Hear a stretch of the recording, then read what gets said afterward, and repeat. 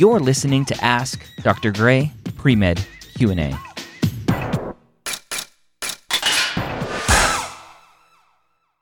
Ask Dr. Gray Pre-Med Q&A. Thank you so much for being here with me today. Yeah, excited. Excited. Go Gators.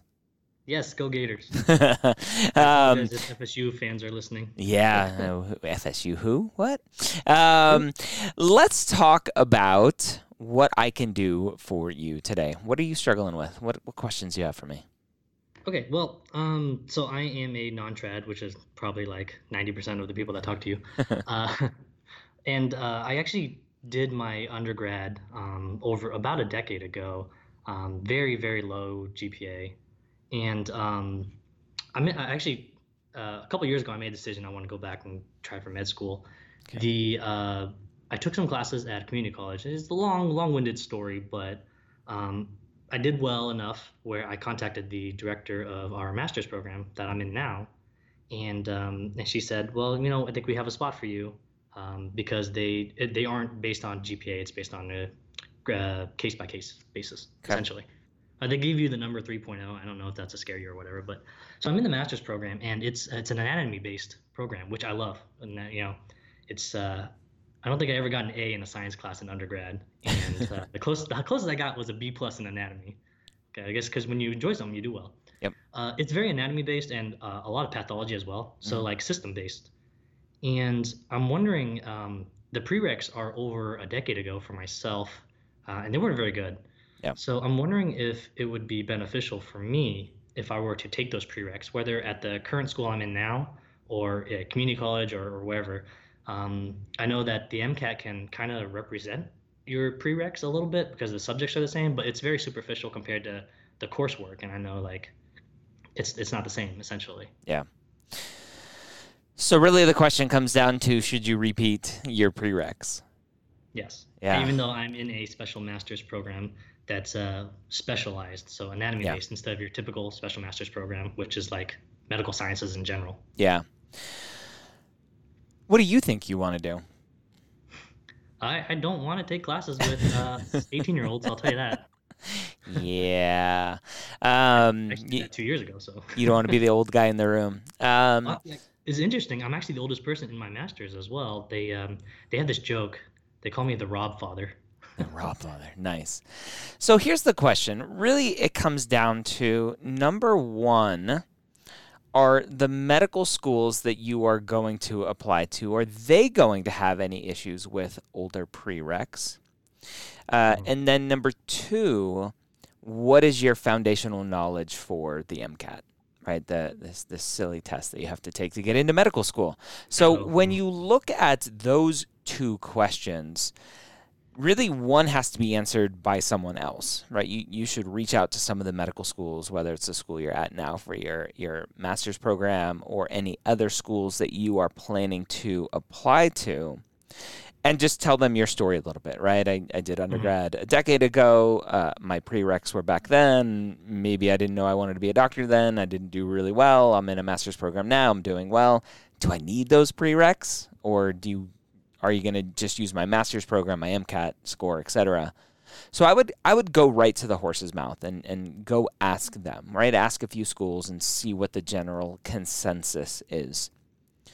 After that, I would probably start digging into the MCAT and seeing what that prep is like.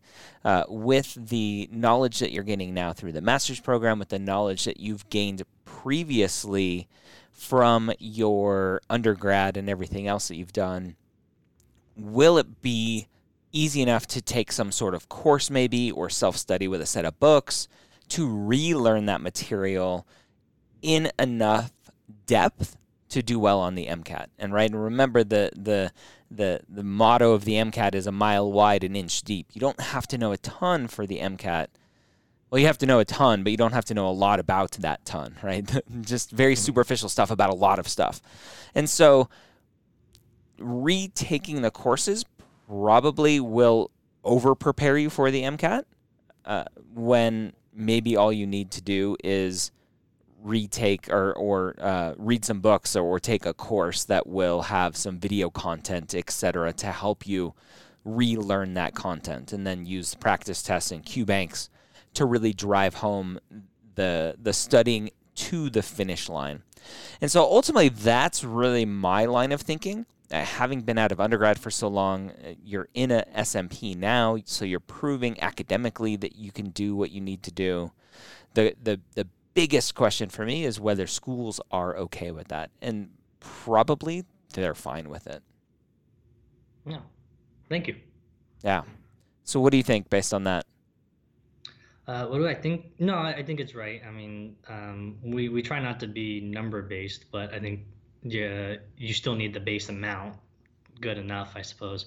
So if let's say schools are accepting my master's over my undergrad, because it's more representative and it's more recent, obviously, then I guess the last piece of the puzzle would be, well, the last two pieces would be my extracurricular and the MCAT. And I'm pretty confident in my extracurriculars, my MCAT. I have scheduled and I've been studying, but I may need to, depending on how the first round goes. I know Yeah. you like to be one and done, but maybe Everyone likes to be one and done with the MCAT. right, exactly. But if to apply this cycle, I mean, and with the SMP, I mean, you're familiar with curriculum for generic SMPs, is that Mhm. the second semester, the spring semester, is always the most difficult. Mm. And so studying for the MCAT while in the spring semester is not recommended. Yeah. Yeah. But I do have It's it hard. scheduled for May. Yeah, Okay. and we'll see how that goes. Okay. If not, yeah, I'll be reaching out to the next step prep, I'm sure. So with the SMP, doing that and prepping for the MCAT, right? What you don't want to happen, and what happens a lot, is students let something falter, right? They drop one of the balls. So you're juggling everything that you're doing now, whether it's extracurriculars, SMP, MCAT, all of it, right? On top of a job sometimes too, and then something drops and hits the floor. And a lot of times it's grades, and so now all of a sudden you are in this SMP program, which for a lot of people is this last ditch effort to prove your worth to medical school, unfortunately. And then all of a sudden you're stumbling down on that. And so is there any recovery from that? Or your MCAT prep suffers, but students are so fixated on I have to apply because I'm doing my SMP and I need to finish that and then apply to medical school so I can start medical school before I get any older. And their MCAT suffers, yet they still take the MCAT, they still apply with a bad MCAT, or they're not getting the extracurriculars they need, and now all of a sudden you have decent stats from your SMP, decent MCAT score, but the rest of the story isn't lining up with kind of your activities and your actions about you wanting to be a physician. So there are lots of things that have to be juggled, and at some point the question comes, do I need to press pause on one of these things? And usually it's the MCAT, and just take it at a later date. And so as you go through this process, just continually check in with yourself. Am I letting something falter? Am I really doing myself more disservice than not by not taking a break with classes and MCAT and everything else? And should I ultimately just delay a year? I'm almost always of the answer that it's the right answer to delay a year than to continue to push through. Yeah, I think I've been discussing with friends and family that at this point, I'm already the oldest in my class. What's another year? Yep.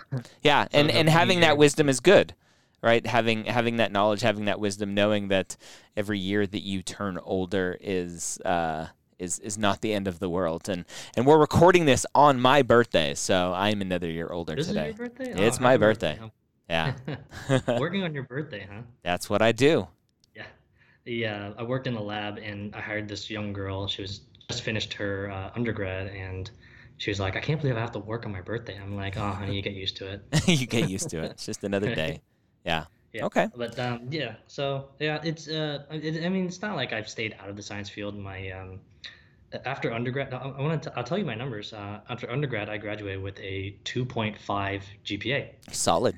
and solid. So, Yeah. it's a solid Did you C say plus three? right No, there. two. And and it's just like of the people I knew that went to med school, they were near perfect. I Yeah. mean, I would come back, I studied hard for a C, and someone says, "Oh, I got an A." You know, they didn't brag about it, but they got an A. And I'm like, and when it's like that, it's like you don't get mad at them, you get mad at yourself, Yeah.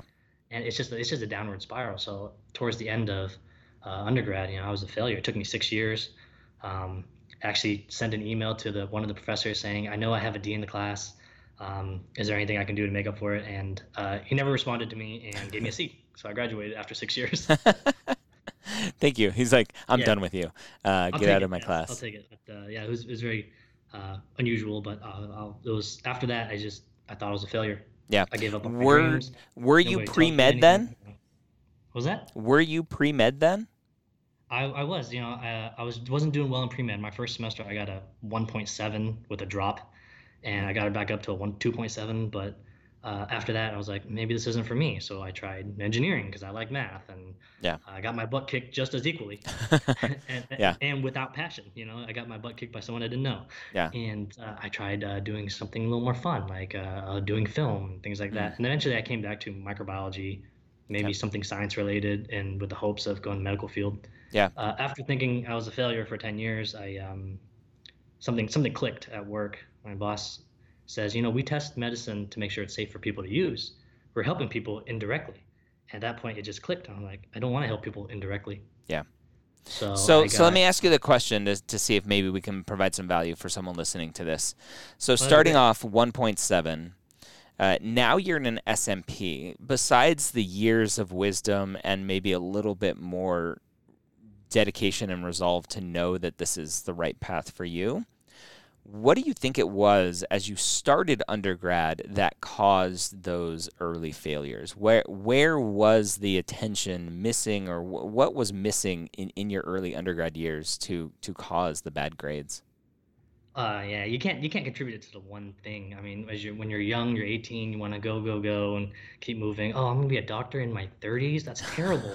I'm in my 30s now and I'm still pre-med.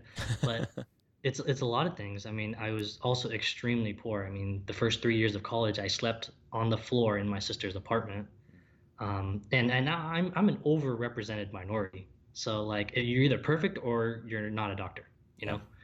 And so there's a lot of things, mentally. I had to That let work me 30 to pause you 60 right hours. there. Yeah. Right? So that statement, you're either perfect or you're not a doctor, that was your assumption, right? That's not the That was truth. absolutely my That was your assumption. Yeah. assumption. I mean, there's no one to tell me otherwise. In fact, my Yeah. high school advisor told me that you won't get into the University of Florida because they're very restrict on their requirements. Yeah.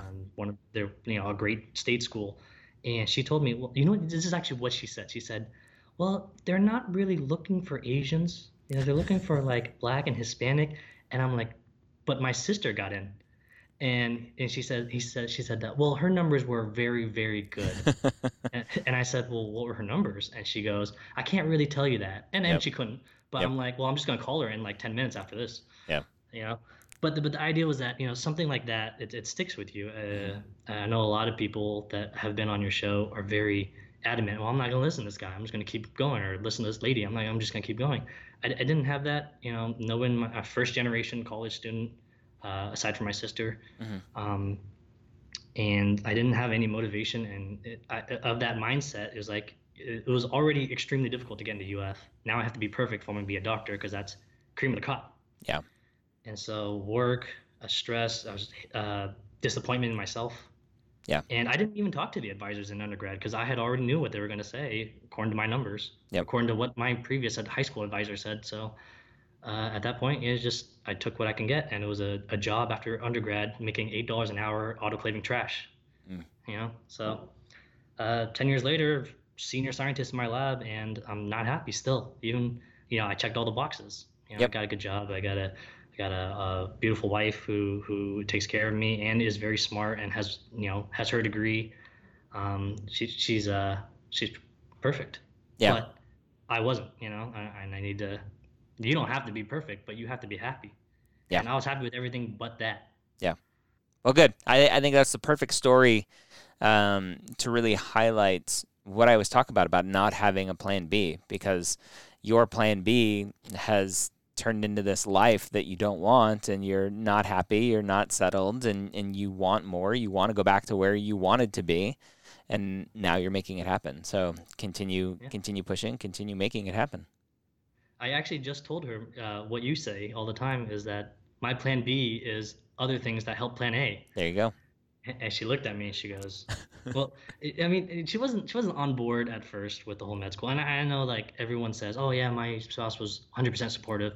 But that's not always the case. And I understand, you know, we had a decent life after struggling for so long that it was kind of hard to like switch gears. Yeah. And then she wasn't on board at first, but she understands and now she's all in. Now she's already talking about being a doctor wife. Doctor wife. Nice. There are Facebook groups for that. I believe so, yeah. Yeah. Well, awesome. I wish you the best of luck. Hopefully you figure out this path and obviously figure out the best way to prepare for the MCAT for you, hopefully without needing to go back and take some prereqs. But good luck, and I wish you the best. Yes, thank you so much, and I hope your listeners know that timing doesn't mean anything. It just means you may have to take a different road and learn a little more about yourself. Thank you so much for joining me here on Ask Dr. Gray Pre-Med Q&A. Did you know that we record these live on Facebook at 3 p.m. Eastern on most weekdays? Search for Medical School HQ on Facebook and like the page to be notified. Don't forget to check out all of our other amazing podcasts at mededmedia.com. That's MEDED media.com.